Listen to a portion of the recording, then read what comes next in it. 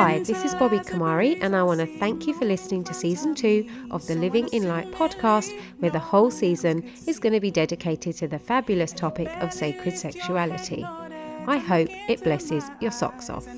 So I am so super excited today to have three wonderful guests on by the names of Katrina McCain, Dave Atkins and Ruth Rawlins. This is going to be a two-parter, and all three are amazing parents that I personally have been inspired by. And I mean, Ruth, I've only literally recently got to know about 2 weeks ago. So I am just super excited about hearing more from her.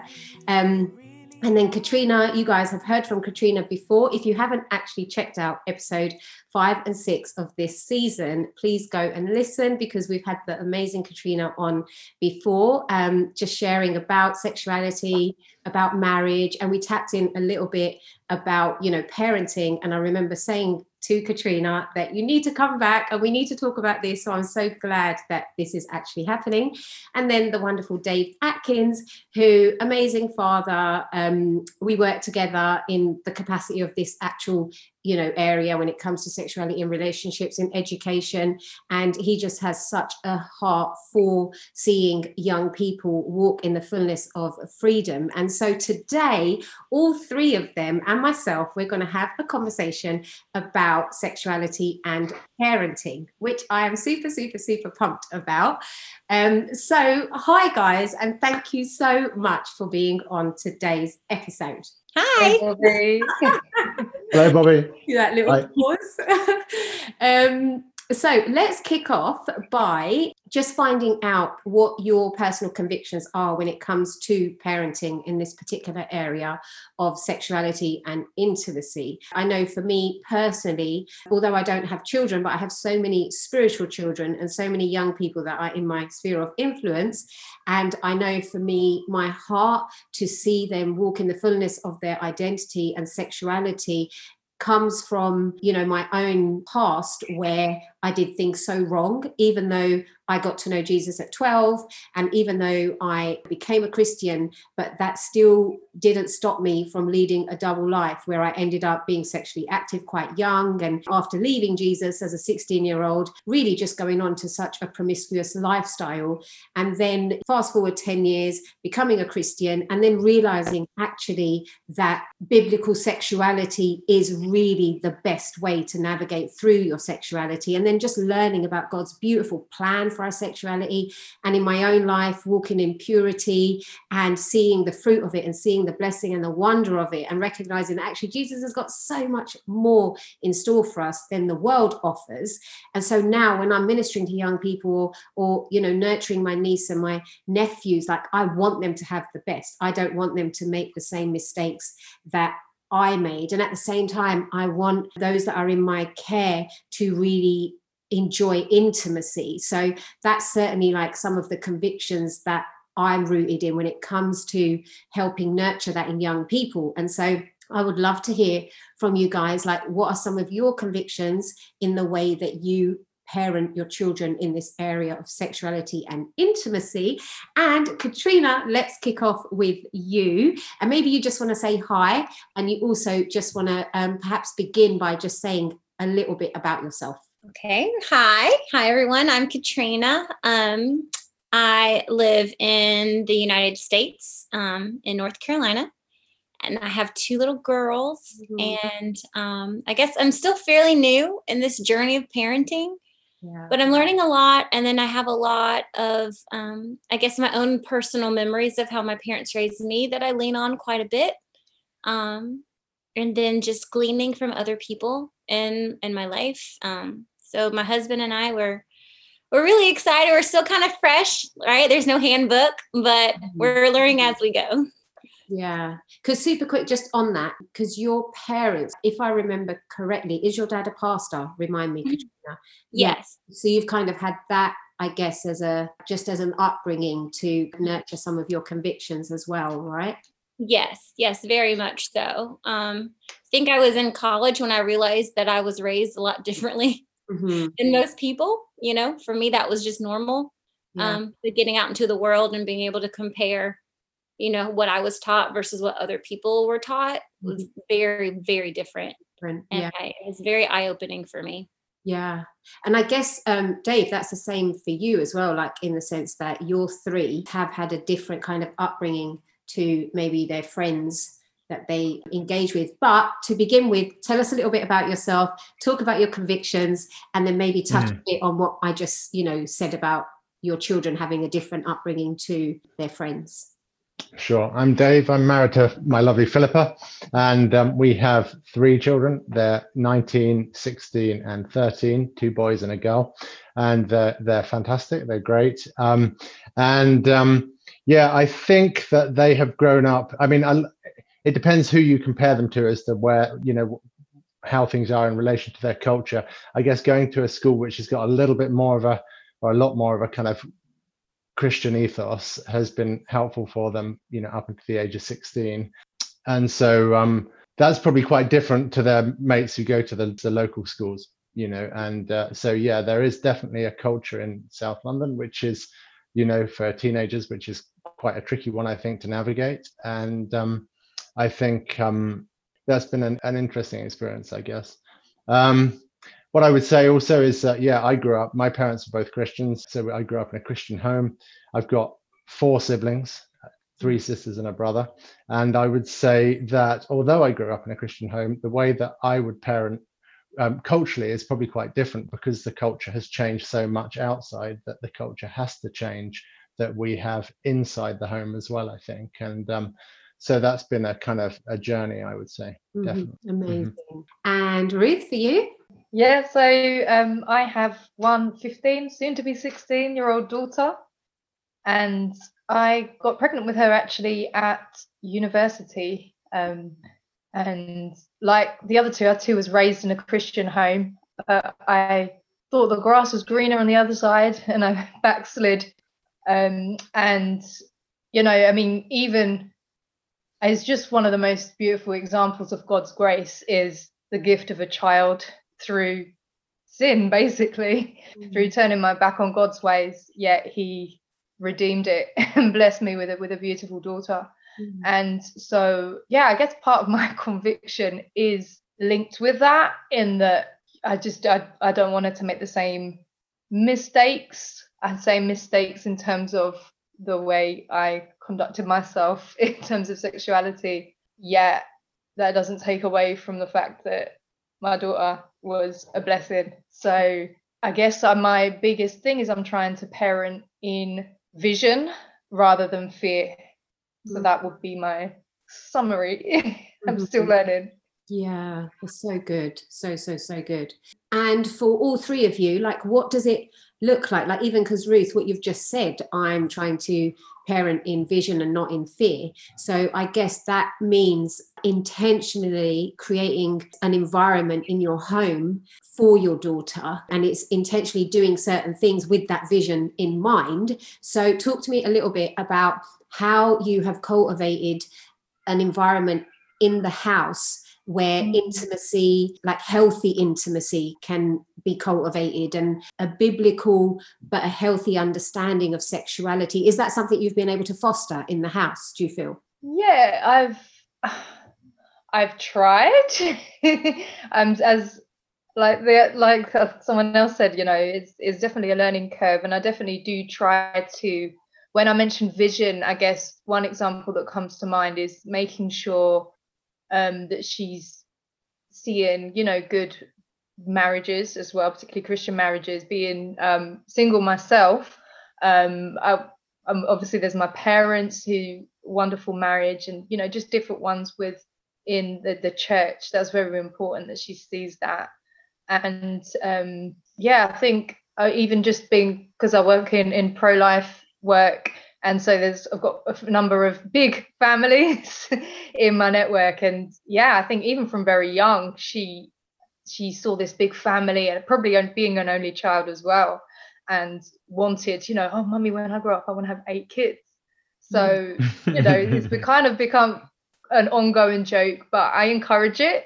No, I don't, oh no, career first or whatever, but I'm just like, if that's your vision, that's great. And and we just yeah, I guess I just kind of encourage that type of thing. In terms of intimacy, I guess I've realized that, you can't make someone else be intimate with God, but I guess, it's the praying with them, the reading the word of God with them, because at the end of the day, these type of things have to be conviction to themselves, rather than just, especially as they get older and become teenagers, rather than, just because mommy said or because daddy said. Do you know what I mean? So I realize more than anything is the most important thing for any issue with our children is that they've got a relationship and a conviction from God, with God and from God.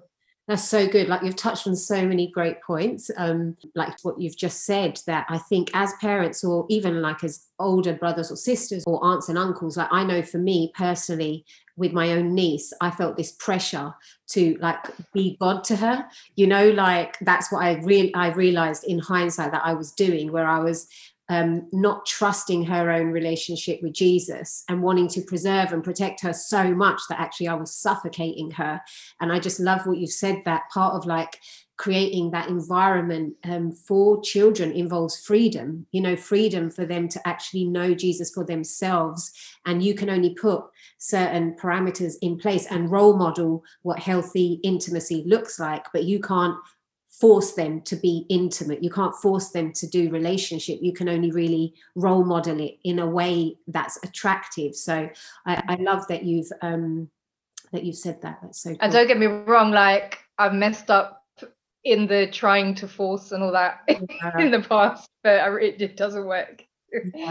Yeah. So good. Thank you, Ruth. So Dave, how have you cultivated an environment of love and healthy intimacy in your home? And has that been something that you've done intentionally? And also, has that been something that you and Philippa knew to do from day one?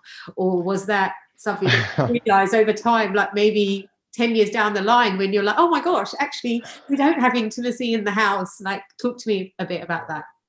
I think it's I think we're all on a journey, right? And so if I was to go back, I would do things probably completely differently to how we've done it. That's definitely true. I think also when you've got 3 kids and things are quite hectic, one has to have definite kind of family time, time when you actually can actually talk rather than just kind of passing by. And I suppose as kids get older as well, there's more need for that in a sense rather than less need for it. So I think there are various different times, because I've got having 3 children, I suppose one has conversations as a family, and then one has conversations to each individual child, and each of those conversations with each individual is going to be different, because when you've got one child, you think that the second one's going to be the same as the first, and I'm sure Katrina will tell you as well that then you're like, how can they be so different? And that's something that and then the third comes along and again different again. So I think every child has different needs, and needs to kind of be able to engage in a different place and in a different way. And so that's one of the kind of, I suppose that's one of the things that we have to find out just in general terms about our kids. How do they engage? And we talk about perhaps the 5 languages of love, and think about what love language do each of them carry? Which love language do they most kind of hits them really, and that's a journey I think we've been on, and I think that's something that has taken a while probably to kind of really understand for each of them 100%. I was just going to ask, Dave, do you find, like, at the beginning you mentioned about like raising kids, and I think you alluded to kind of like the busyness of time of actually what it takes to raise 3 kids.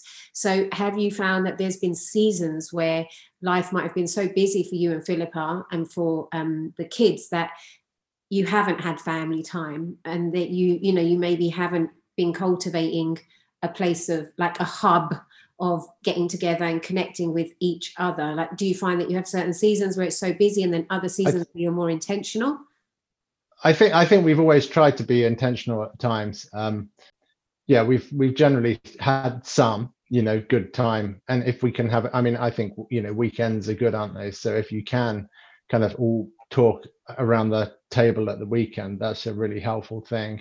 But again, it's that depends on what, just being a little bit intentional, particularly when they're teenagers and they want to go out into town. They want to go separately into town, and then that makes it quite hard, probably. But I think one has to be intentional, and regarding talking about how we are conducting relationships together.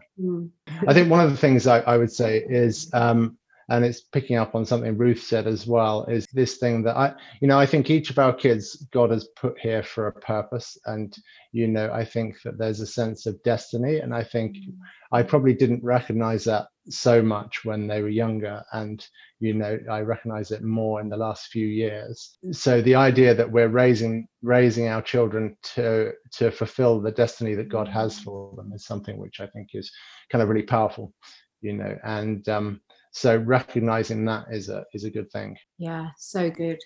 And then Katrina, I know obviously we referred to, your parents, your dad being a pastor, and then you having that example. And I know when you read my book, you then I think you read it twice, and then you very quickly ordered, I think yeah, exactly, 2 coffees, one for both of your daughters. And your daughters currently, what are their ages? Like 2 and 4. So you're starting early. And I love that, because you're so intentional about creating a particular environment, because you're so invested in actually creating an atmosphere of love and healthy intimacy. And you're all about raising the girls, with such a celebratory approach to who they are. So how have you fostered that as an environment in your home? Yeah, I guess, I'm just starting out. So Kaylin just had her 5th birthday. Wow. And lost her first tooth. And, so we're not quite at a place where we're having necessarily conversations about our sexuality. But we are trying to provide an environment where there's no shame, where they know that there's nothing that they should be hiding from us. And that occurs in different ways. Jarrett and I grew up seeing my dad dance with my mother in the kitchen and sneak kisses in between meals. And, Jarrett and I, we were very affectionate with each other in front of the girls, in terms of holding hands, or, just embracing each other on the couch, or, grabbing the girls in between us and doing a big family hug, but just showing them that healthy touch is so important, and what it means for a woman to be cherished, what it means for a man to love a woman as Christ loves the church. So we don't, try to back away from that in front of them. Even, sharing a kiss in front of our girls, we do that because we want them to know what it looks like in a healthy, respectful, godly way.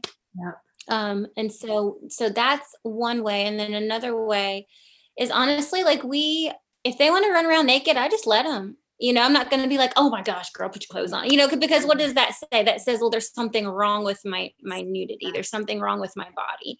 And so they're both in that stage. I mean, my eldest, she's 5. And so she's not so much as wild as she used to be, but her sister is very much like, I have a button and I can take it off, and we just let them do that. And, we talk about how special God made their body, and how, one of my daughters, she's got a few little freckles. So we talk about how beautiful that is, how special that is.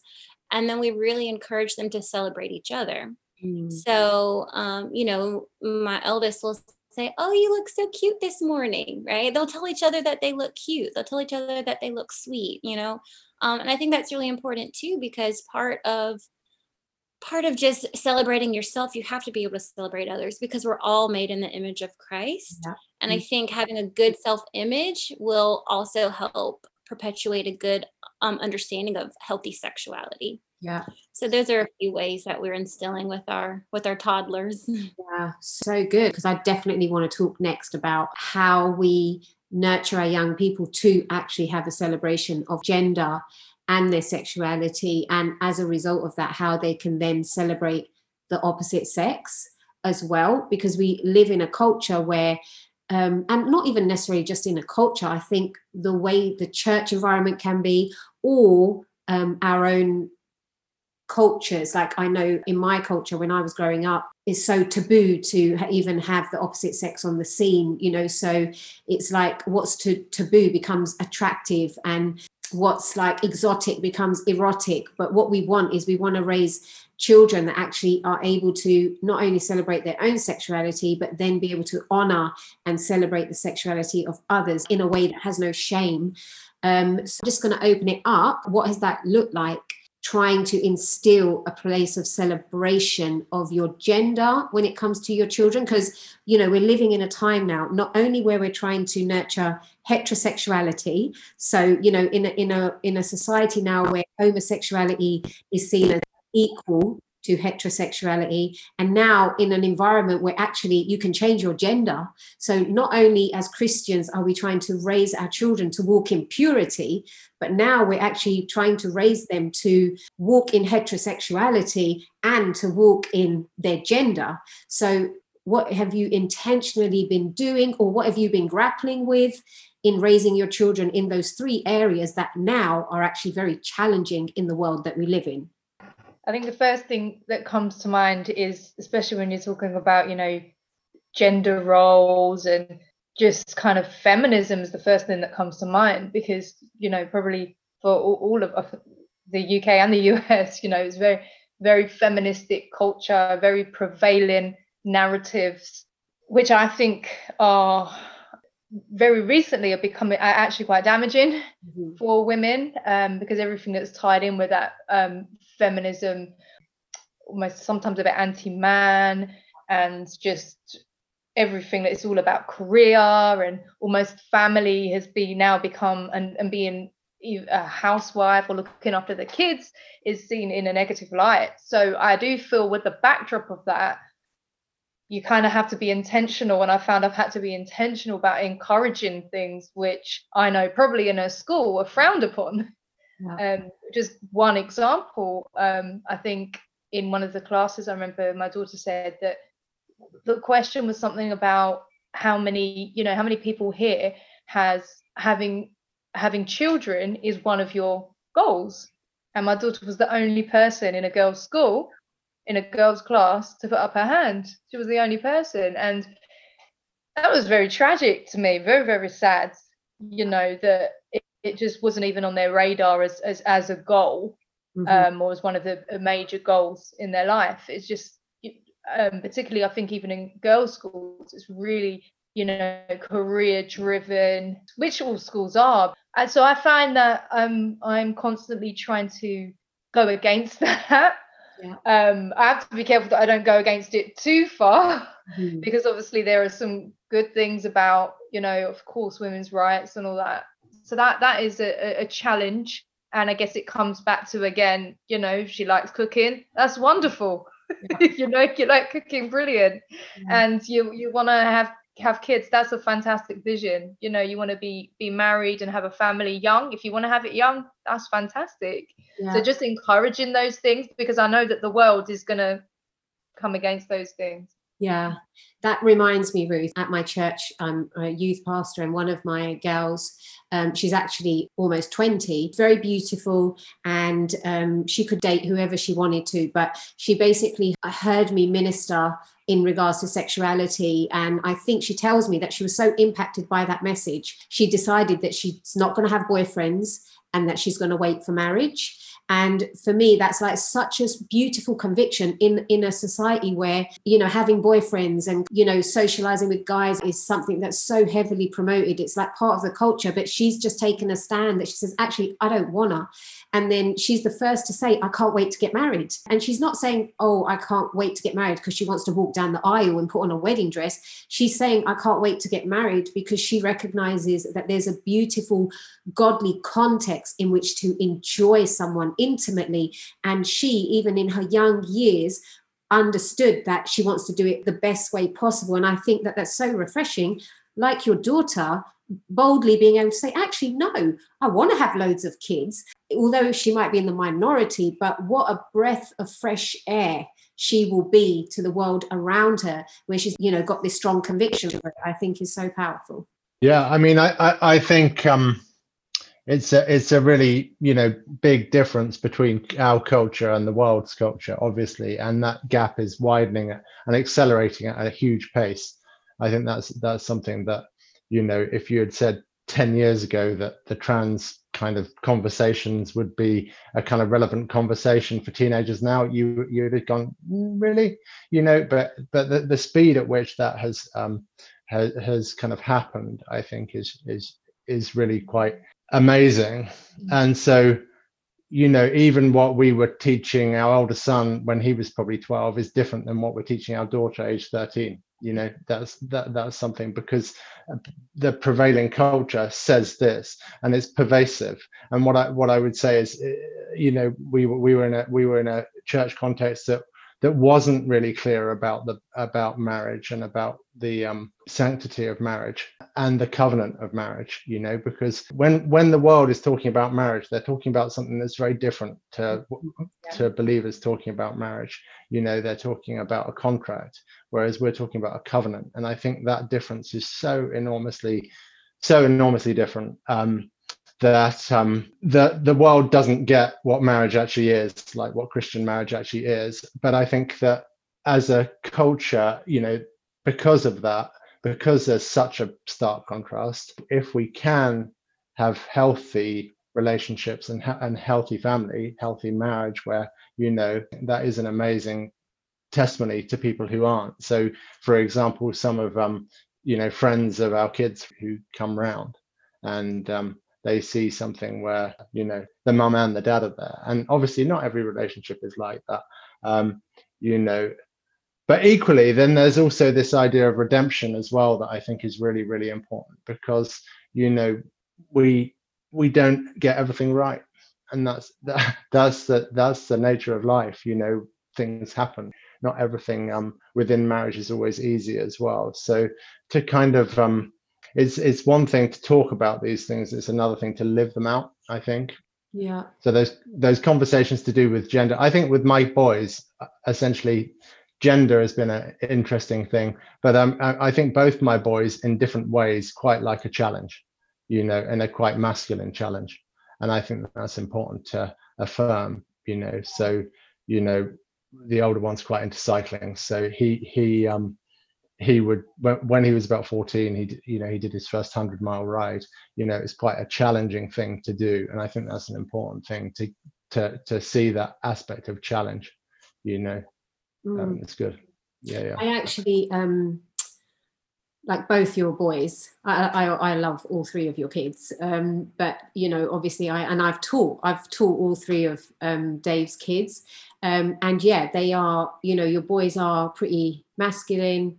And I remember your second, like your middle child, we were actually in a classroom, and because of the environment that I teach in, so I do some teaching work at Dave's school, so he's kind of like my boss in that capacity, and his boy was actually in my class. And when we're having conversations with the students, we do talk about different issues when we're kind of working, and we were having a conversation about the transgender ideology. And because of Dave's son's background and just the way that he's been raised and his own personal convictions as a Christian, his way of seeing things was quite different to everyone else in the class. And actually, the way that the students in the class responded to the conversation and really responded to his opinion was quite crazy. It was quite intense, just because of everyone's different belief systems compared to his biblical convictions. And I was so proud of the way that he held his own, because he was in the minority. He was the only one who had those biblical convictions. And despite really just the lack of acceptance of his convictions, he still stood his ground. And although he's not necessarily like a boy's boy, but he really is, in the sense that he carries those attributes that we want to nurture in our boys, that attribute of strength, that attribute of conviction, that attribute of dignity. That it might not mean that he's going to play, although I'm sure he does play football, but it doesn't mean he's going to be like this masculine stereotype of what a boy should be, but actually it's having those divine attributes of males and females that we want to nurture our children with. And I actually see that so much in Dave's children, and I just see the conviction of the way that they have been raised. The boys know they're boys and the girl knows she's a gal, which I think is so powerful. Can I just add something to that kind of conversation? Those conversations have come up a few times, particularly with our middle one, but I think with all of them in some way, with their friends and their friends who don't have faith. And what I would say is that the real difficulty with navigating with our culture is this idea that if you, in a secular culture, if you disagree with somebody about something, then you must hate them. Yeah. And so I think that's one of the most difficult aspects of navigating that as a parent, is actually helping our children to not only have biblical conviction, but also hold love for the other person. And I think that's just it's a hard thing, because you're not going to get love for saying some of the things you might have to say. Mm-hmm. But you can still love the other person. Yeah. You can still, respond to the other person positively. And I think that's something which, that's what a Christian culture would be. Whereas a secular culture really doesn't accept that there's a difference between people's ideas and people's value as human beings. And that's something which is really, I think, hard for our young people to navigate. Yeah. Because if you don't agree with me, then you hate me, is the prevailing cultural view. And I think also, like, we live in a time, and we've always had this, but where sex and sexuality can be a god. So where it is actually idolized and worshipped, and it's difficult sometimes to hold your convictions in this area, or it's not necessarily difficult, it's challenged, because actually sexuality is a god for so many, that when the offense that comes with you actually having a different perspective when it comes to anything really is so intimidating, because the position that sexuality has always held in like a fallen world. I was just going to say, I do think, coming from a relationship with Christ, where we are taught in scripture that truth brings freedom, we can't be afraid to have those truthful conversations with our children, because it does in fact bring freedom. And if they are not comfortable coming to us, they're going to go somewhere else. Yeah. So I think Ruth was saying just about her community and being very intentional about the community that you're building around your children as well is very important, because, I'm a realist. There's going to be something somewhere down the road that one of my girls isn't going to want to tell me about, but they're going to want to tell someone. And looking into the future, right? Because wisdom always looks ahead. She looks into the future. And so looking into the future, I'm going to strategically place people around me who I know will affirm, the desires that I have for them. Yeah. In terms of their relationship with Jesus Christ first, and then their relationship with other people, and even the relationship that they have with themselves. Like, how do I see myself? And so, when they do, not if, but when they have those moments where they're looking to confide in someone else, I know that person will pour into them the same as I can. Mm-hmm. But that is one thing that I saw very, very uniquely different in the way I was raised and the way my peers were raised, is that they did not have that open, truthful relationship with their parents. They did not talk about sex with their parents. It was weird. It was what the word taboo was used, I believe. It was very taboo, whereas, my mother had a say it all, tell it all kind of a policy. So for me to talk to my mother about my sexuality, to talk to my father about my sexuality, I know we talked how my dad did me and Jarrett's premarital counseling, and a lot of people are like, your dad did your counseling? Like, how was that? I was like, It was normal. It was just a Monday. I mean, you know what I mean? Like, that's what we do.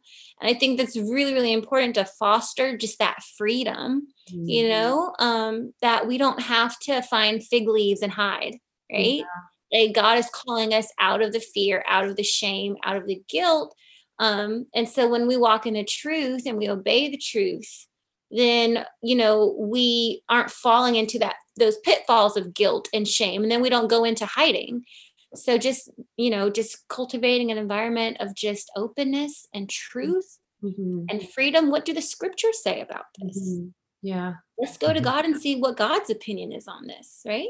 Yeah. I think that's very important. I think for a lot of parents, somehow, life's just going by and you don't necessarily intentionally go to the word of God about this area.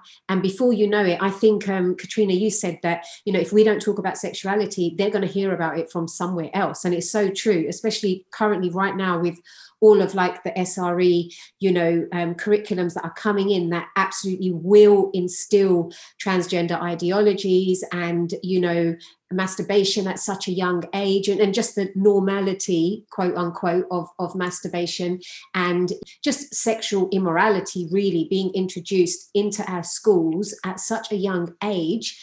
And so being able to ensure that actually our children don't hear about that from the school system, but they are already receiving some kind of a foundational biblical understanding about sexuality in the home. So have you guys intentionally felt that this is something you want to do or have done? Like, how prominent is the word of God and biblical sexuality in the nurturing of your children's sexuality?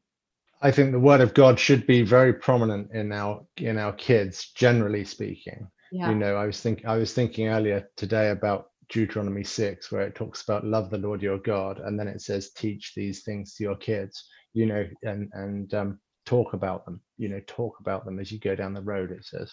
And I think so the word of God should take a really high place in our households. And indeed I would say if we thought about our households less as households and more as like house churches, that's a really good way of us, I think, thinking about our home environment.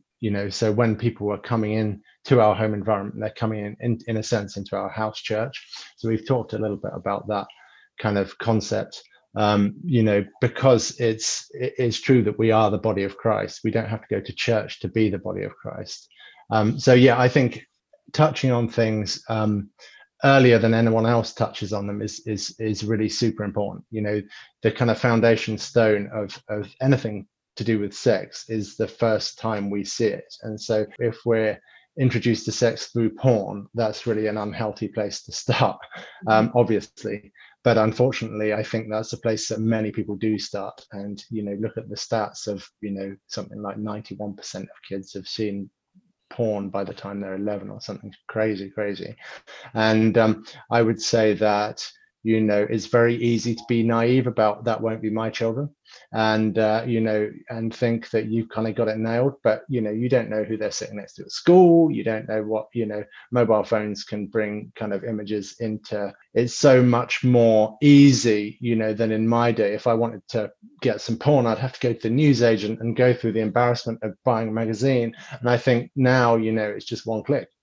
And it comes up accidentally. It's not even like it's not even like they're looking for it, and it can come up. So I think there is that whole thing of being enormously intentional about teaching our children about sexuality early, in obviously an appropriate way for their age, but not being and like Katrina says, not equating sex with shame is really, really, really super important as well. Absolutely, because that just takes it into a place of hiding it.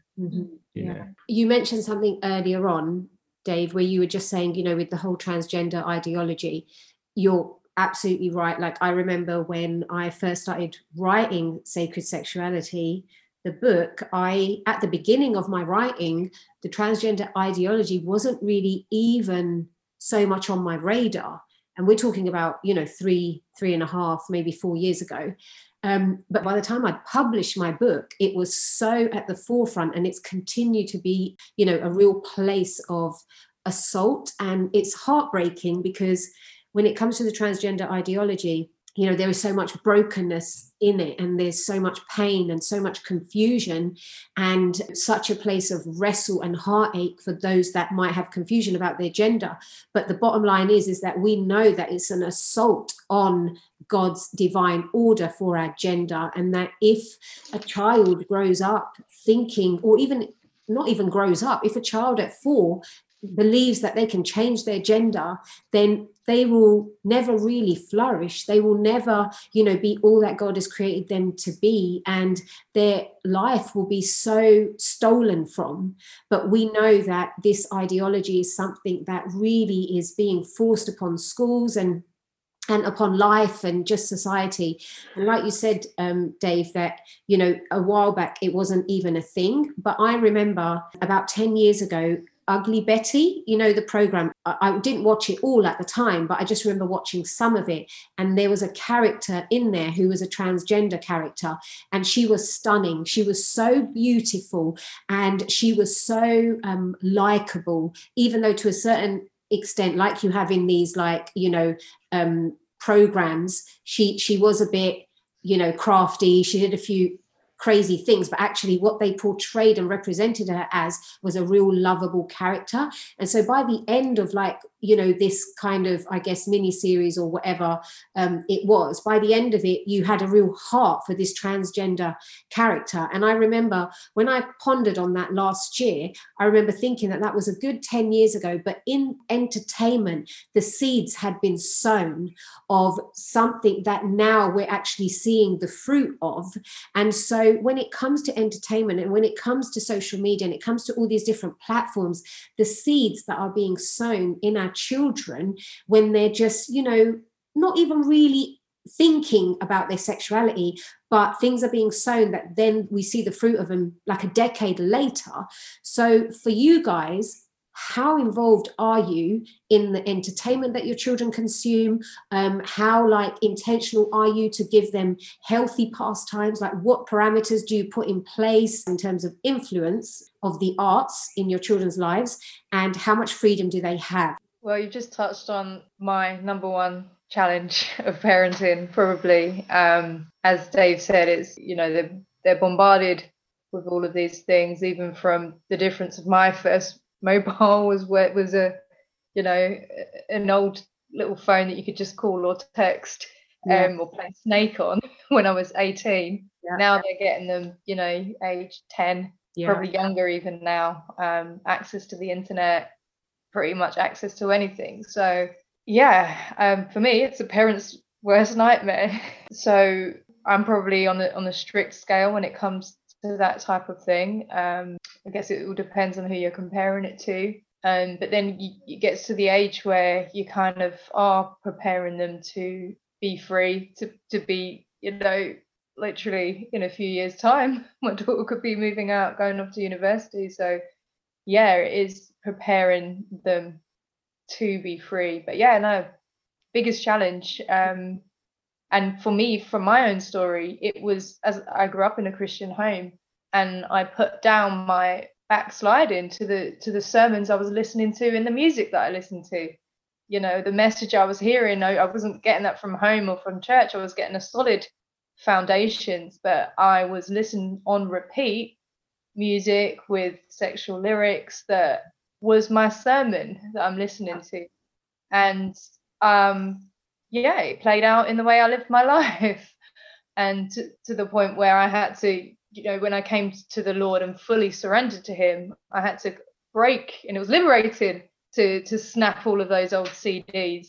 And I'm quite sensitive with the music I listen to, even sometimes down to the genre, because it reminds me of the things that I used to listen to, even, Christian music sometimes in that same R&B slow jam genre. I can't sometimes listen to it because I don't want to go be taken back there. So once again, number one, I don't know if it's still number one song, what is it, WAP, rap, and some of these female rappers, and they're not good role models.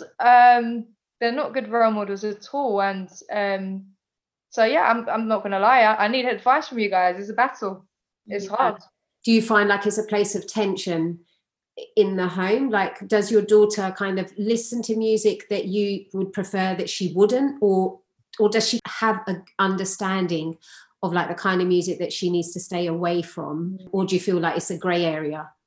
So obviously in my house, the domain that I can control as much as I can, we play positive Christian. I say positive and Christian because, you know, there are the odd song out there that's not Christian and is positive.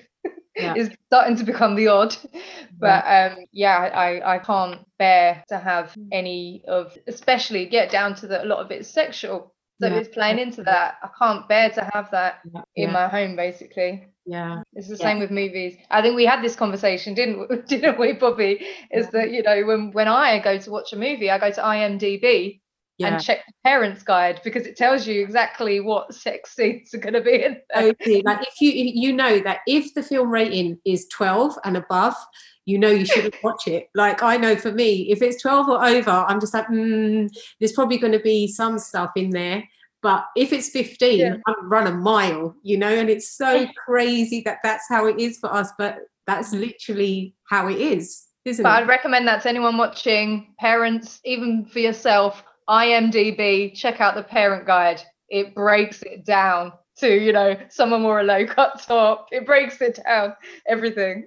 Wow, that's so good. That actually reminds me, I once ordered a book for my niece, and it's a book that I read when I was a teenager. So in my memory, I was like, oh, that was like a safe book. And then I ordered it for her. And then I thought, oh, actually, let me have a quick read of it before I give it to her. And then I read it, and it was just the amount of innuendo in there for like a 12-year-old or a 13-year-old. Like I literally had to, I think I gave the book to charity. I don't even remember, but yeah, everything's just laced with it. You have to be so militant, don't you? But Katrina, I would love to hear from you. Yeah, that is a tough thing. It's a tough thing for all of us, because this culture tells us that there's nothing wrong with it, right? And honestly, they flip it and say that if you don't, there's something wrong with you, right? This whole thing, like, you know, I'm an adult, I'm adulting, I can do it because, you know, but I think it comes down to, in terms of just raising our children to have a standard, and even us, you know, having those same convictions and modeling those convictions. It's a heart thing. And so if it's about rules and regulations and this is what we don't do, okay, I won't do that here. But when I leave, I will engage. And so, but I take my heart everywhere I go, right? That's why, like, the Bible says we're supposed to guard our hearts. And so if it's in my heart, it doesn't matter like what environment I'm in, right? Those decisions are going to be a reflection of what's in my heart. And so, you know, the mistake I made was, you know, as the Lord allowed me to maintain my virginity until I got married. But part of my story is that, yes, I was a virgin, but I was not pure. I did not practice purity until I gave my life to Christ. And then from that moment on, then I began to practice purity. And so really, like, you know, virginity, that's just skin and bones, right? We want a pure heart. We want the eternal things of God. And so I think it's really important to, instead of focusing on, you know, things that are right or wrong, what is pure, what touches the heart of God, what pleases Jesus, you know? Again, going back to the scripture, because that's the anchor for our soul, is the scriptures. So what does the scripture say? Does this decision honor the Lord? Does this decision please Jesus? If it does, great. If it doesn't, we need to be confident and courageous enough to tell the truth and then deal with it through truth, not through feelings or opinions or popular culture. And I think all of those things really do develop a heart, right? A heart to be pleasing to the Lord, as opposed to a mentality that, you know, oh, this is what my mom wants me to do, so I got to do it until I turn 18 and I go off and then I can do my own thing, right? Because that's what the world says too. Oh, you just have to deal with them until you're 18 and then you get your freedom to do what you want to do. But developing that heart, because that heart's going to go with them wherever the Lord takes them. That's amazing. I wonder if I could. Yeah, go for it. Yeah, I just wanted to ask any of you guys, because for me, one of the challenges as well is when you've got, I don't know, the Christian families that don't have this same standards. So it's one thing to say, you know, oh, that's the world, darling. That's how the world does things. But when you've got, you know, Christian families and stuff that are doing as the world, not even totally as the world, but, you know, they just got different standards. How do you deal with that? I think it's a really hard thing, and you know, the same middle son that I've got, he had a situation where he went to at the church we were going to, he went to a youth session where they were talking about homosexuality, and you know, I'd already talked to the youth worker about, you know, a biblical view of sexuality, and essentially, you know, he came back, and it was actually quite upsetting for him, because he gave that the biblical view, but he wasn't defended by the even the leaders in the situation particularly, and so hence that was part of the reason that we actually moved on, because it's really, really important, I think, to be in a culture which actually does honor what God says and honors Scripture, you know, and unfortunately within the wider church, that's not always obviously the case.